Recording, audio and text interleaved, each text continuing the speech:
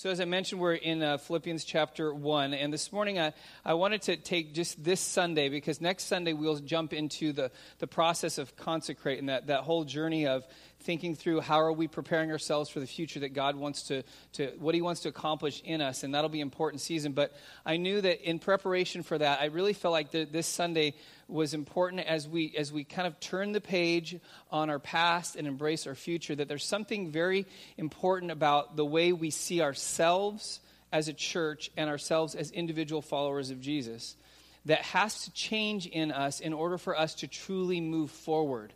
Consecrate will prepare us for what God wants us to do, but there's a mindset that has to accompany that changes the way we perceive ourselves, and especially our church family. So if you're new this morning, I'll make some references that there's some history in our church that has kind of come to bear on a lot of the way that we see ourselves, that God is kind of rinsing out to help us to become who He wants us to be in the future. And so this morning I want to talk about this concept of really moving beyond survival. Which really so many times in our life, you and I, when difficult times come, when challenges happen, when failure occurs, we kind of think, if I can just hang on, I can just survive, I can just get through this season, then somehow I'll be okay. That's never God's intent for us. God doesn't just say, hey, just survive it, and then I'll start working in your life again when you survive the storm that you're going through, when you survive the failure you're experiencing. That's never the way God intended things to happen in our lives, but we buy into that mindset as individuals, and we buy into that mindset as a church sometimes, and we allow those things to really just say, survival is the only option we have right now, when God never intended for us just to survive. He actually intended us for us to thrive in the middle of challenges, in the middle of defeats, in the middle of failures, in the middle of barriers. All those things, God is wanting us to move beyond that. And so this morning, I want us to look into the first chapter of Philippians, because Paul, who writes this book, is the perfect example of what it looks like when you shift gears from this mindset of, okay, I'm a victim of my own life, I'm a victim of my failure, I'm a victim of the failures of others, and you shift to realize I'm not a victim because Jesus has taken care of all that stuff on the cross. That now I actually can thrive in the middle of difficult situations. And Paul is the perfect example of that. Paul experienced a lot of trials. In fact, if you and I were to read through the book of Acts and then look at Paul's resume of suffering and then compare it to ours, there's very few people here who could say, yeah, I've suffered more than Paul. But the theme that runs throughout the book of Philippians is this theme called joy. That Paul went through such struggles and such challenges, yet he still had this underwriting joy about what he was doing, because he realized God was still at work in his life no matter what would happen. And if you and I can make this shift, we can make this turn, you and I will begin to see how much more God is at work in our life than we'll even realize. It's the mindset that has to shift. Like, for example, I watched a documentary on rescue swimmers with the Navy and with the Coast Guard, and the training that they go through, which is absolutely insane. They have a really high attrition rate when they go through their school. Most of them don't even graduate because they're so elite. But one of the things that the difference between someone who is in the ocean and struggling to survive and may drown, and the swimmer that's dropped out of a helicopter to save them, it begins with the mindset. And so when you say you're out at sea and you get thrown overboard and you're in 40-foot seas and the wind's blowing and you think you're going to die, so you're grabbing for anything that you can, any floating wreckage or a life preserver, something so you can just do what? Survive. You can just make it through this. When the helicopter from the Coast Guard shows up and then this swimmer drops into the water, his mindset or her mindset is completely different than yours. They're not worried about, am I going to survive? Their focus is, am I going to be able to save the person that's about to drown? Where you and I would just say, okay, I'm going to hang on. I'm going to go with the seas. I'm going to float over the 40-foot waves. I'm just going to see if I can hang on. That swimmer, when they drop into the water, you know what they're going to do? The first thing they're going to do? They're going to start swimming. And if you've ever seen it, it's crazy. You can actually see a Coast Guard swimmer can swim in 40-foot seas. It's unbelievable, because their mindset is, I am not a victim of the waves. I am here to save somebody's life. And if you and I, especially as a church, can make this shift to say that, yeah, there is broken things in my life, there are wounds from the past, there are challenges that I face, but because of what Jesus has done for me, even though I'm in the process of being healed, I am also in the process of what God is working out in our city and our world to help other people experience salvation like I have. God is calling us to flip that switch, to change from what we used to be to what He wants us to become. And that's why I have us in this passage this morning where we learn from Paul's example about what he went through and how he still saw God's purpose accomplished through him, even through a difficult season in his life and in his ministry. So let me read starting in verse 12 of Philippians 1, and I'll read down to verse 18. So Paul says this, he says, I want you to know, brothers and sisters, that what has happened to me has actually served to advance the gospel. He's literally writing these words from prison. He's been thrown into jail because he's following Jesus. As a result, it has become clear throughout the whole palace guard and to everyone else that I am in chains for Christ. And because of my chains, most of the brothers and sisters have become confident in the Lord and dare all the more to proclaim the gospel without fear. It is true that some preach Christ out of envy and rivalry, but others out of goodwill. The latter do so out of love, knowing that I was put here for the defense of the gospel. The former preach Christ out of selfish ambition, not sincerely, supposing that they can stir up trouble for me while I'm in chains. But what does it matter? The important thing is that in every way, whether from false motives or true, Christ is preached. And because of this, I rejoice. So capture the context, the scene for Paul's life. He's doing what he's supposed to do. He's sharing the incredible truth about who Jesus is and how Jesus can reconcile people back to God through his death and his resurrection. He's telling people about that, and the result is he doesn't get a trophy. He doesn't get a little star on the chart. He gets thrown into prison. And so if you think about that for a moment, our initial response to something like that would think, oh no, that can't be part of the plan. God's supposed to just pave the way and part the seas, and Paul's supposed to have free reign and going wherever he wants to tell people about Jesus. But now he's in prison. But how does Paul respond to that? How does he respond to this point of challenge or barrier that's in front of him? That's what I want to look at today, is how you and I need to change our understanding, because surviving turns to thriving when we understand. I want to walk through a number of things in the passage. The first thing is this: when we understand that God knows better than I do. So Paul says this in verse 12. He says, what has happened to me has actually served to advance the gospel. Now, I can't say for sure, but I'm pretty confident that if we kind of rewind the clock of Paul's life and we go back to the moment where he met Jesus and Jesus is calling him to follow him, and so Paul's turning his life over to Jesus, that as he's kind of thinking down ahead of time of what his life's going to look like and what it looks like for him to share the gospel with other people, I'm pretty sure that prison wasn't necessarily part of the equation. That Paul maybe had a plan of how it was going to unfold, but being thrown in jail for what he was doing maybe wasn't even part of that. In fact, if God would have said, hey, Paul, why don't you give me your will for your life, what it's supposed to look like, I'm pretty sure it wouldn't look like what's unfolding for Paul right here. Which means God knows more than Paul does. Paul's plan would look different. Kind of like you and I. If you and I God were to come to us and say, hey, what do you want your life to look like? I'm sure all of us could give him a very detailed kind of description saying, this is what my life's supposed to be about. And then God would come along and say, let me compare it to my script for you. Guarantee pretty much they wouldn't match up. And that says something about the way God works. God works differently than the way you and I want him to. We have a script that he doesn't follow. He doesn't follow our script. He's already got one for our life, that it's far bigger than what we understand. And Paul understood that God was sovereign, is the word that we use. He understood more than Paul did. Therefore, he was going to use his chains and his imprisonment to advance God's purpose through him. And the same is true for you and I. We have to understand that if we're going to be able to switch our mentality, that God knows more than we do. God's plan is greater than our plan. God's understanding is beyond our understanding. That's why when bad things happen, it doesn't mean that God is somehow not in control. But we come up with this perception that when life is good, God is good. When life is bad, God is bad, and he doesn't deserve to be God anymore. But if you read through the scriptures, that's never the case. In fact, it's right in the midst of suffering and pain and loss and failure that God is at work, that God is doing what he wants to do through somebody's life. He's actually using what they're going through, which means he's smarter than we are. And I don't know what you've gone through or what you're even experiencing now, but I know that God is bigger than what you're walking through, and God is wiser than what you can perceive about how you should handle something. It's throughout Scripture. If you go back to the Old Testament, Joseph's a perfect example.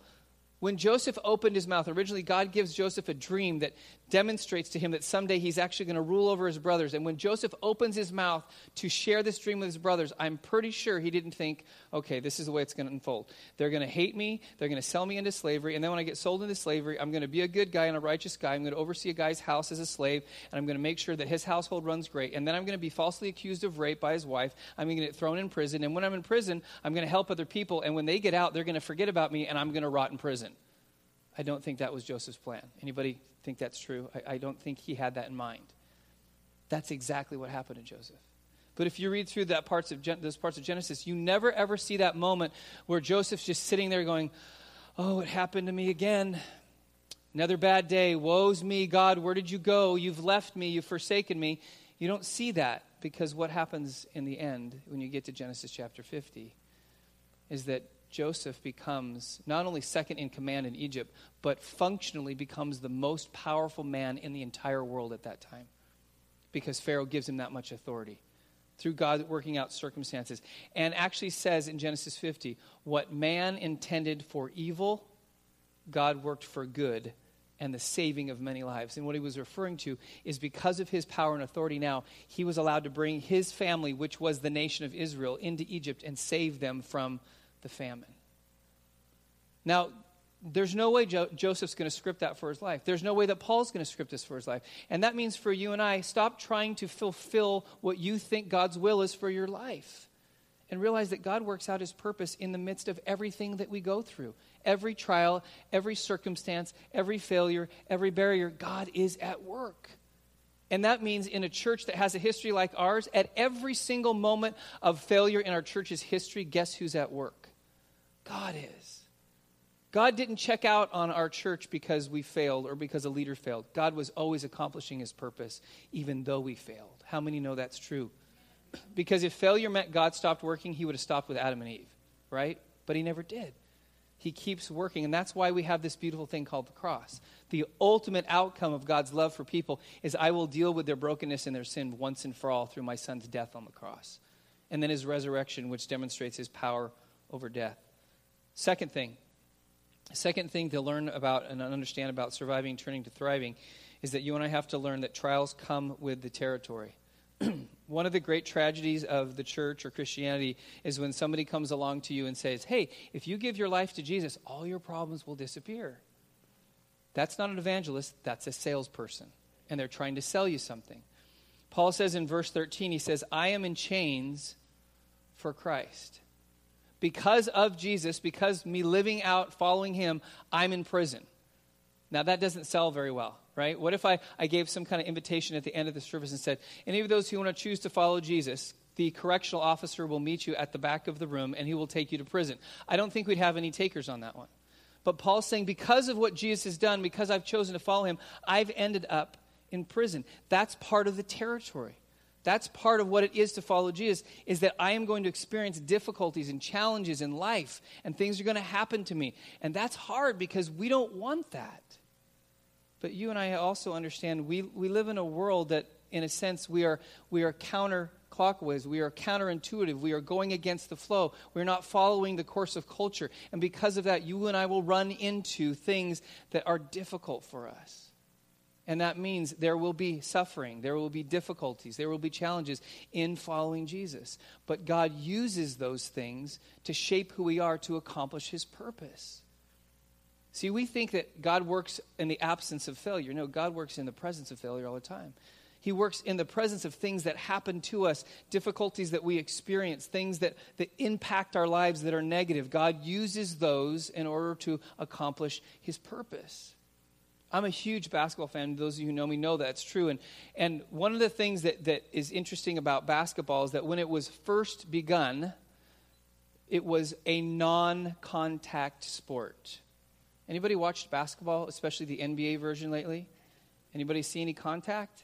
You know, about half the players in the NBA now, they have mouth guards just like professional football players wear. Why? Because there's just a little bit of contact in the game of basketball today. But one of the things that you'll notice about the elite players is that they know that they're going to encounter contact, especially if a really good player like Kobe Bryant or LeBron James or whoever it is, they're going to take the basketball to the hole, which means they're going to drive towards the basketball. They're going to try to make a layup instead of shooting outside shot. They know that 9 times out of 10, they're going to have to absorb contact. That's part of the game. But they have this capacity to absorb the contact and somehow remain in a place, even in midair, to be able to keep the bounce, to be able to put the basketball in the hoop. It's amazing. But they know that it's coming. They anticipate the contact. I remember when Jordan was younger and this, like his first year playing basketball, and I remember times when Jordan would take the ball to the basket and try to score, and he'd get hit. I remember at first he looked at me like, Dad, they're not supposed to be doing this. Non-contact sport, right? But he had to learn over time that that's part of the game, and that when you play and you play hard, you're going to have to absorb the impact of other players in order to be successful. The same thing is true in following Jesus. There are times when you and I are going to have to absorb the impact of what it means to follow Jesus. That as we push forward in what God is wanting to do, as we pray about and maybe give and even go to reach unreached people, guess what? It comes with the territory that you and I are going to have to absorb the impact of the world. That's part of what you and I have to realize. That means that even in our church, even though we moved to Runway from Shasta, even though we changed our name from New Hope to Antioch Church, even though all these things changed, guess what's still going to be present? The impact of life on us. Wouldn't it be great if you could just change your address and all your problems would disappear? We've tried. Some of us have tried that. They follow you. And we still live in the same world of brokenness around us, and we have to be willing to understand that. Third thing, surviving also turns to thriving when we understand that my trials can actually inspire someone else's purpose. This is really important. You and I have to understand that our life is not just about us. And so many times we just get so self-focused and self-absorbed that we don't realize the way that I live out my faith, the way that I choose to follow Jesus, has a positive or a negative impact on other people. Paul says this in verse 14. He says, and because of my chains, most of the brothers and sisters have become confident in the Lord and dare all the more to proclaim the gospel without fear.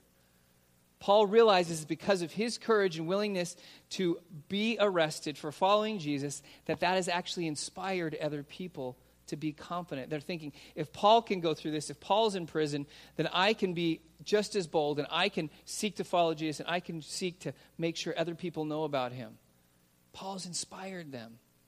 But you and I have to think about that my life and the way that I follow Jesus and the way that I even understand church and the way that I embrace what God's doing in the church has a direct impact on the influence in other people's lives. You and I just don't live in a bubble. We don't live in a vacuum. We don't live in a world all by ourselves. We live around people who watch and observe and then make decisions based on what they see in our lives. And this is where it's so important for you and I to make this shift from being the victim of our own lives, our own sin, our own circumstances, of the church that we go to, of the city that we live in, or whatever it might be, the circumstances we find ourselves in. We can't continue to be the victim. We have to switch and realize that there are people around me that are being influenced by the way I handle things. Therefore, I can't continue to play the victim. See, there's something that there has to be this moment that God infuses you and I by his Spirit with this thing called courage to live beyond the victimization that we buy into. Here's a perfect example. 9/11, when that happened to our country, there was a wide range of responses to what occurred on that day. There were cowards and there were heroes. And one of those heroes, we know his name's Todd Beamer. And Todd was on Flight 93 that we're not quite sure where that was headed. Some say it was headed to the White House. But what happened on that plane, there's a group of Americans who lost their lives that day, that there are a whole lot more Americans that owe their lives to them, because as they began to hear what was happening in our country and how planes were being used as weapons, they realized that their plane that had been hijacked was probably on the same course. Now, they had a decision to make. Well, terrorists took over the plane. They killed the pilots. Now they're in control. So I'm going to sit here and I'm going to I'm going to be in sorrow and weeping over the last 15 minutes of my life because woe's me, I'm about to die. I'm going to call my loved ones, and in tears I'm going to say, I'm so sorry, I'm going to die, and I'm just going to sit there and I'm going to allow this to unfold and I'm going to allow this to happen. Or you realize that you aren't a victim, that you have the power and the courage to actually do something to make a difference. Just like Todd Beamer. Remember his story? Remember he's on the phone with his wife, and just as he finishes the conversation and she hears the phone being hung up, the last word she hears out of his mouth is, "Let's roll." What was he saying? He was saying to the other group of people they had pulled together on that plane, this plane's not going to reach its ultimate destination. We are not going to allow that work to happen. We're going to take this plane back and avoid further tragedy. See, in a moment, there has to be that decision for you and I when we follow Jesus. I am no longer going to be the victim. Why? I don't have to be. Because Jesus' death on the cross means I'm no longer a victim of my own sin. I've been set free from that. I can confess that. I can turn from that. And I can be right and pure before God because what Jesus did for me. And therefore, I don't have to be the victim anymore. I don't have to wallow in my brokenness and my sin and my failure and say, woe's me, I just can't ever change. Yes, you can through the power of God's Spirit in you because what Jesus did on the cross. Now, I know in the story, we aren't heroes. You know who the hero is? Jesus is the hero. But it's through his influence in our lives that we realize that we can live beyond ourselves. Just a side note, this goes through my mind all the time. Parents, if you're here and you have kids, who's the primary discipler in the life of your child? It's you. It's not me. It's not what happens in an hour and a half on a Sunday morning. It's you. Because you are the one that is with them all the time. You are the one that they watch 24/7. You are the one that they learn from how to process through failure and struggle and pain and difficult times. How do you respond to that? If you continually live in the mentality that I'm a victim and all this always happens to me and I'm doomed and I'm cursed and I can't get beyond it, guess what your child will become? The same as you. Parents, you know, as your kids get older, you start seeing things show up in their lives. Anyone know that's true? There's things that I see in Courtney and Jordan's life. I'm like, oh man, that's the one I didn't want you to have. Right? Anybody want to admit that's true? But then there's some other good ones. You're like, oh, thank God they got that one, right? They see everything. That's why you and I have to realize I can influence by my response to what happens in my life. I can either choose to inspire my child to not be the victim, or I can allow them to be enabled to be the victim in life.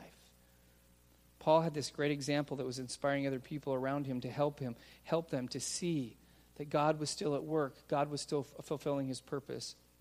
The fourth thing that you and I have to understand also is that God's purpose is bigger than me. Now, you and I have to just pause for a moment and think about something. That God is actually at work in other people's lives. I know for some of us that's hard to see because all we want is God to work in our life. I don't care about my neighbor. I just want him to do something in my life.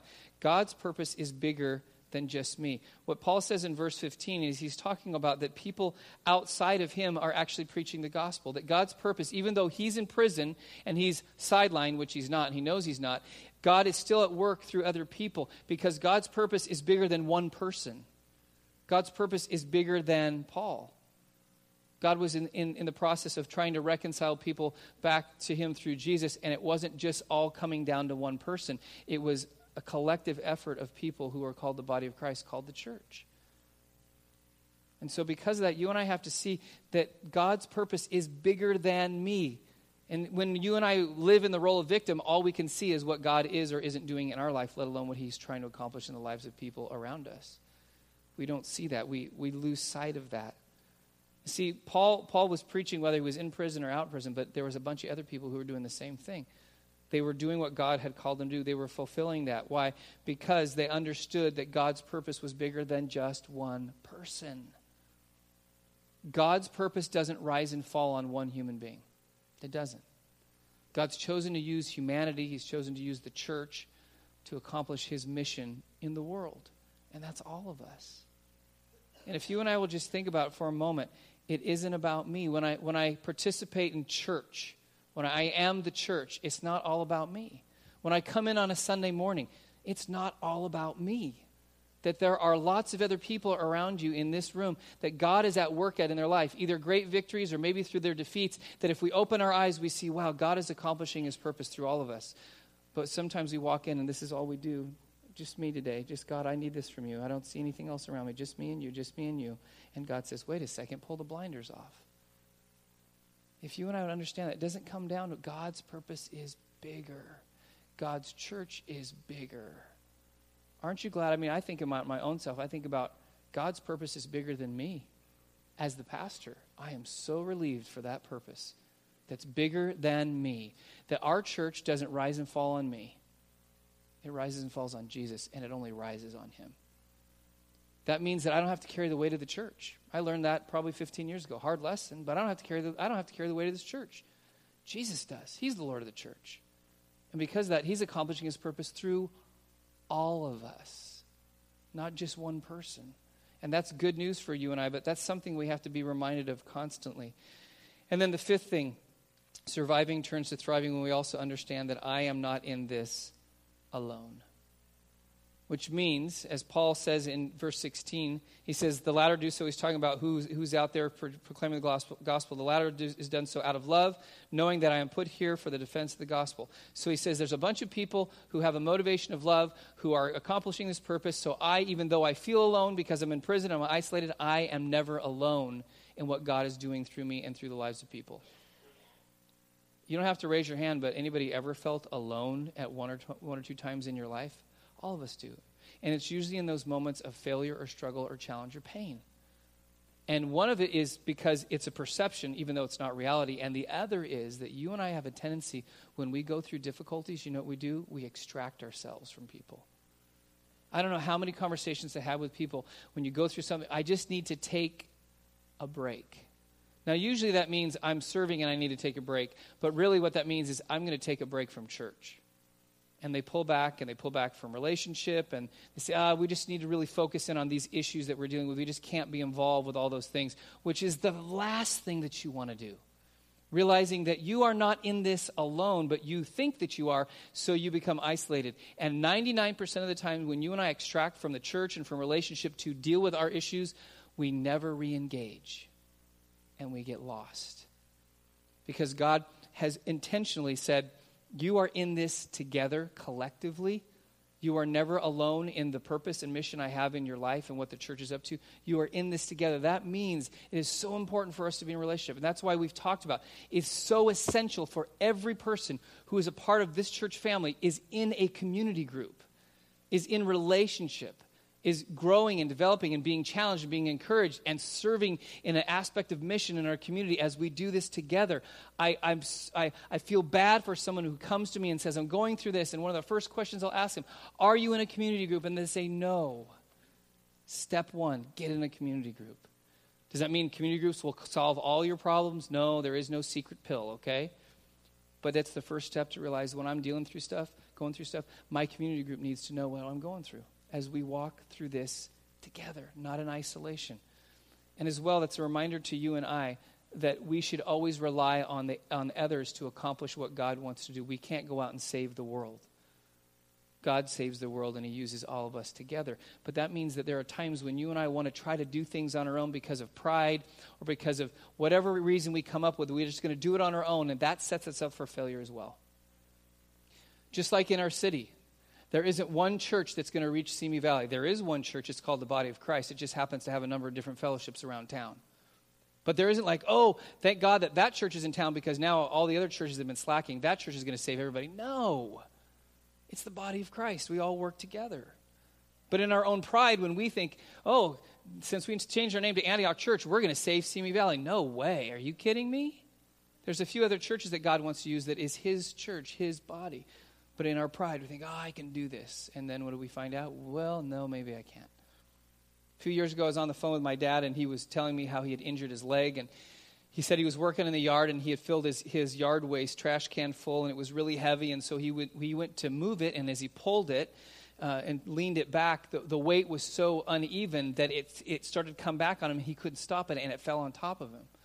And so he injured his leg. And my dad's not not a young man anymore. He's turned 78 this year. And so when he did that, of course, as the concerned son, I kind of let him have it. Like, Dad, listen, you're not young anymore.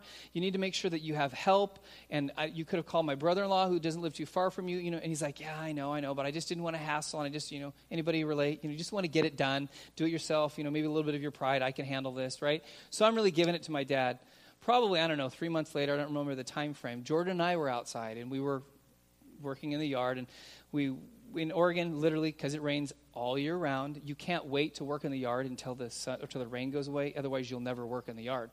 So we're out there, and I think we were collecting leaves, and wet leaves are really heavy, and so we were piling them into our yard waste can. And our grass, for some reason, it's always wet, but our grass literally was like a swamp in the wintertime. You walk, and it's just like slop, slop, slop, and it's just really bad. And so I had the trash can, I was pulling it around the front yard, and I was in the grass, and I was pulling really hard, and because of the weight, the wheels were digging deep into the mud. But I just thought, I can make this happen. And Jordan's standing out here 3 or 4 feet away from me, and I'm pulling really hard, and in my mind, honestly, I'm thinking, I'm going to impress Jordan with how strong I am, and I'm pulling really hard, and all of a sudden, because of the mud, the can loses traction, and my feet lose traction, and I fall back, and the trash can just lands right on top of me. It's probably about at least 150 pounds. It was really heavy. So I'm laying there, and sprawled out, mud everywhere, and I looked up at Jordan, and at first, I saw a smirk on his face like he was laughing, because it had to be pretty humorous. And then I looked at him, and I'm like, this is not funny. I can't get this thing off of me. Can you help me? And so he comes and we're wrestling this thing. Finally, we had to turn it over, and all the leaves just piled out of it. We had to start all over, and I stood up, and I was just covered with mud from head to toe. Now, we laugh about it now, but then as I'm mad and I'm throwing leaves back in and, and then it hits me. Didn't you just have this conversation with your dad about 3 months ago? And your son was standing 4 feet away, yet you were going to do it yourself, weren't you? I'm like, yeah, that was pretty stupid. And God graciously said, yeah, that was pretty stupid. All of us find ourselves in those moments where I'm just going to make this happen. God says, no, you're not. You don't have the strength. We're in this together. You're not alone. Be reminded of that. There are other people around you. And if you are alone, find your way into relationship. Don't allow yourself to be isolated. Don't disengage. When you go through trials and struggles and failure and pain, that's when you should engage all the more. Don't extract yourself from those relationships. And then moving on, the sixth thing, there's two more that's true of when surviving turns to thriving, is that we have to understand that people will sometimes let us down. Now, this is Paul highlights this. This is really important because as we move forward in what God wants to do in our lives, as we embrace what that looks like for our church, that doesn't mean that somehow we become exempt from the challenges or the failures or the impact of other people in our lives. So listen to what Paul says in verse 17. He says, the former preach Christ out of selfish ambition, not sincerely, supposing that they can stir up trouble for me while I'm in chains.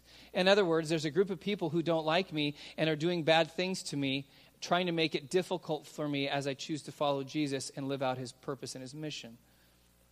Sadly, this is true for all of us. There are people that will do things that will harm us. There are people that will do things that will offend us. There are people that will do things that may try to sidetrack us from focusing on Jesus. But the question is, how do you and I process that? How do we respond to that?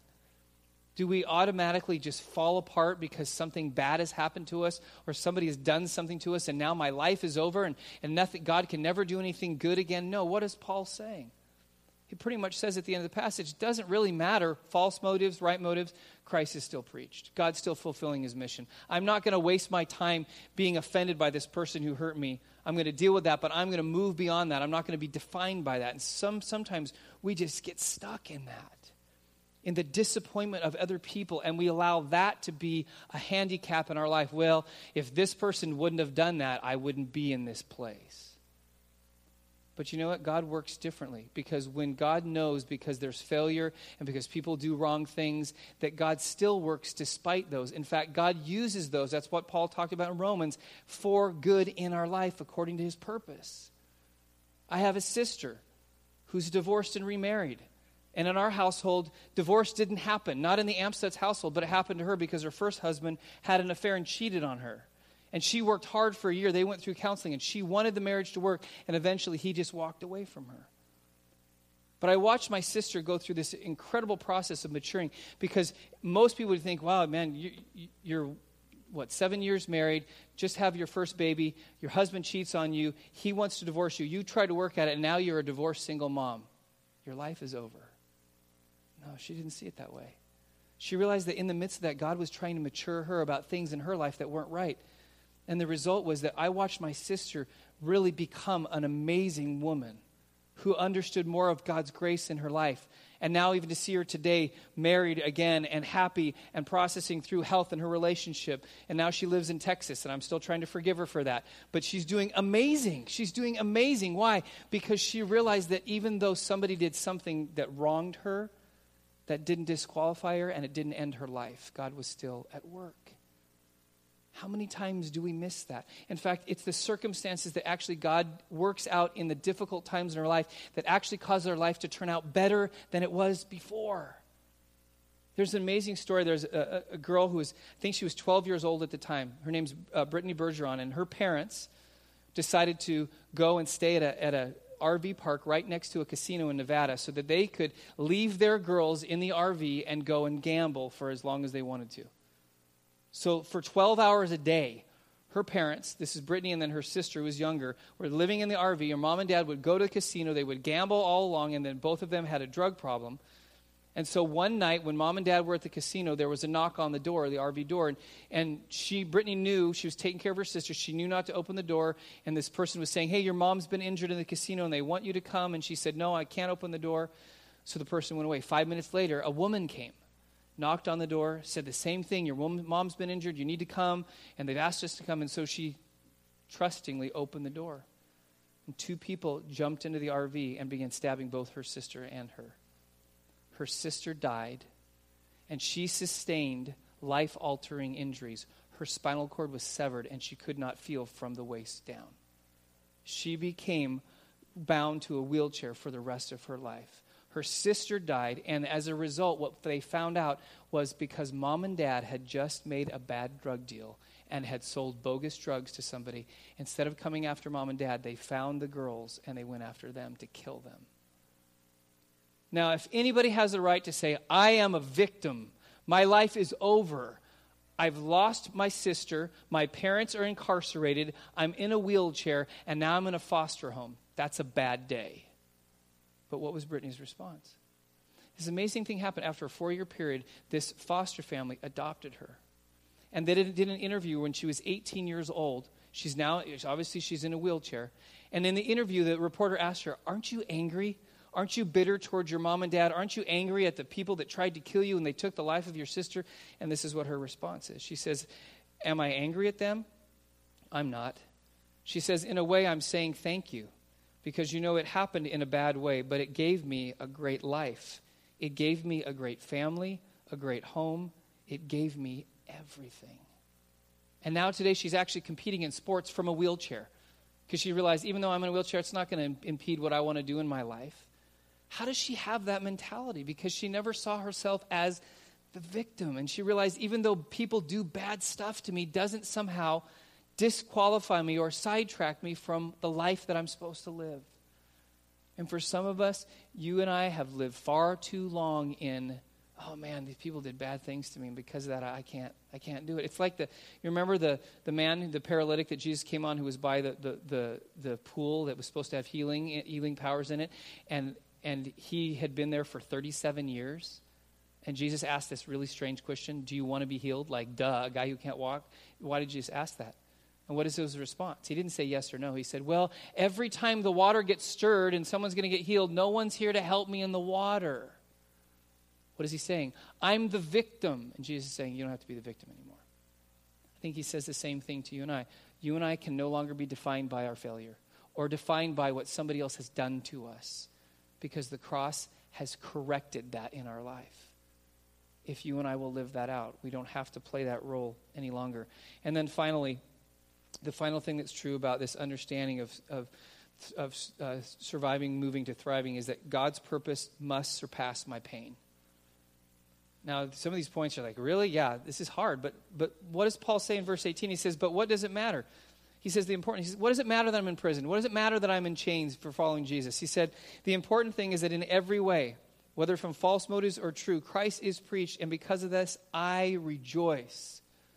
Paul says, even though I am suffering, even though I'm going through difficulty, even though I'm going through pain, it doesn't matter. Why? Because God is ultimately accomplishing his purpose through my life. God's purpose is greater than my personal pain. That's hard to embrace. But that's the way God works. God is working in the midst of our pain. God isn't going to somehow forget what his mission and purpose is because you and I go through difficult times. He's going to actually work through that, and he's going to continue to move in that in our lives. But you and I have to change the way we think. That my pain is going to be part of the territory that I have to experience in following Jesus. But the beauty is because of the cross, that pain is not eternal. And because of the resurrection, life will happen forever without sorrow, pain, suffering, loss, sin. All that goes away in eternity. So if I can endure the pain of following Jesus in this lifetime, which will be a blip on the scope of eternity, I will experience forever the absence of that in my life. But you and I have to be willing to shift the way we see our lives. And this is what I want to close with, and then I'm going to pray for us before we conclude. All of us at one time or another, some of us more than others, we've experienced what it is to have a wound in our physical body. So maybe you cut yourself when you were making food, or you were injured and you had to get stitches or something, and you had some kind of a wound or a cut. So if you went to the hospital and it was obviously deep enough or big enough, you had to have stitches, and if it was bigger than that, you had to have surgery. So there was this recovery process. But you started out with a wound, and a wound is painful, and a wound has to be dealt with. But then over time, as you start to heal, you start to mend, then in any wound, the blood kind of cauterizes, and then you get this thing called a scab. And a scab is just God's way of covering over an injured area and giving it room to heal. And as it begins to heal, eventually, when it reaches a certain point in the process of healing, that scab falls off. And then you have what's beginning to be developed as a scar. That's the normal physical healing process that God has wired us to kind of live out in our lives. But did you know that spiritually it's the same way? And emotionally it's the same process. You and I experience a wound either at our own hands or the hands of somebody else. And the process of healing has to begin. But the challenge that you and I face with a wound is you and I have to let it heal. If you keep picking at a wound, it will stay open. It will be painful. And the result will be worse than the original injury because it will become infected. And when it becomes infected, it will spread far beyond the wound itself. But if you and I allow the wound to begin to heal, then what happens is once it transitions from scab to scar, this is what's amazing. In fact, you could probably do it right now. All of us have physical scars from one event or another in our life. And over time, what happens when the healing process is complete, the scar doesn't go away. It's still there. I still can feel the bottom of my chin from when I got hit playing basketball and the 9 stitches there. It's still there. But every time I touch it, you know what's not there? Pain. And so all the scar under my chin is a reminder of an event that happened that no longer causes pain in my life. And one of the things I'm convinced that God wants for our church is for us to move beyond being identified with the wounds of our past, both corporately as a church and individually as followers of Jesus, to allow his healing process to bring about this amazing transition, which brings us to a place of the spiritual and emotional scars that are reminders of what God's grace accomplished in the healing process of our life. Because they no longer come to bear in our life today. They no longer cause pain. They're still there, but when you and I see them, they're just a reminder of God's healing power in our lives. But for some of us, we are living with open wounds, and we continue to fester with those wounds, and we continue to be identified by those, and we won't allow God's grace through the cross to truly penetrate and bring healing, and we just keep living in them. It could be our own sin, our own addiction. It could be our offense towards other people, but we just keep living in it, and God's saying it's time to stop. It's time to allow the healing to occur so that someday you can look at that scar and you can point back and you can remember what the pain used to feel like, but no longer has any impact on your life. If we can embrace that, I'm convinced that God will change our mentality so much so that we're not going to ever walk with this heaviness about our church history. We're never going to walk with this woundedness and this self-pity about our own journey in following Jesus, because we're going to realize God never created me to be a victim. He's given me victory on the cross. Therefore, I am victorious as I choose to follow him. Doesn't mean I deny my brokenness or my woundedness or my failure or what people have done to me, but I have a way to deal with it.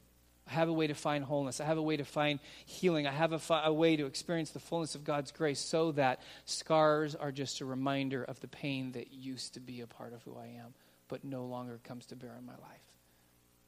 I'm going to close in prayer, and I'm going to pray that God would begin that healing process for many of us, so that as we embrace a new identity, we move locations, we come into a new season, that we're not just changing locations. God's transforming us in the way we see ourselves and the way we see how he works in our lives. Let's pray together. Lord Jesus, we thank you for Paul's journey as a beautiful example of what you can do when we begin to see that you are always at work in our life, that you have intended for us to not just survive and get by and just hang on for dear life, but you've actually created us to thrive in the midst of challenges, in the midst of failure, even in the midst of what people have done to us. You've created us because of the cross to be new, to be victorious, to be people who truly see your grace work out healing in our lives. And so I pray right now, whatever points of pain that we have, whatever points of failure or barriers or challenges or offenses that we have, I pray, Lord, that right now that we would begin to see that what you have done on the cross, every single point of failure that we have committed, that others have committed towards us, you dealt with on the cross once and for all. You paid the price. You broke the power so that healing could occur, so that we could see ourselves not as the one who was drowning in the ocean, but we can see ourselves as you are healing us, as the rescue swimmer, as a part of your mission to reconcile people back to you. So, Lord Jesus, I pray for your healing by your Spirit to come into our hearts and our minds, that we begin to even see the wound that we may even have right now that's open and painful in our life, see it differently, that you would begin to work out your grace and your healing in our lives so that each one of us will see someday where we have those scars that we can point to that no longer impact our lives. They don't hold us back. They don't define us. They don't limit us, because we are whole, we are forgiven, we are healed, and we are on the mission that you've given us to fulfill your purpose in our lives, in our city, in our world. We thank you, Jesus, in your name. Amen.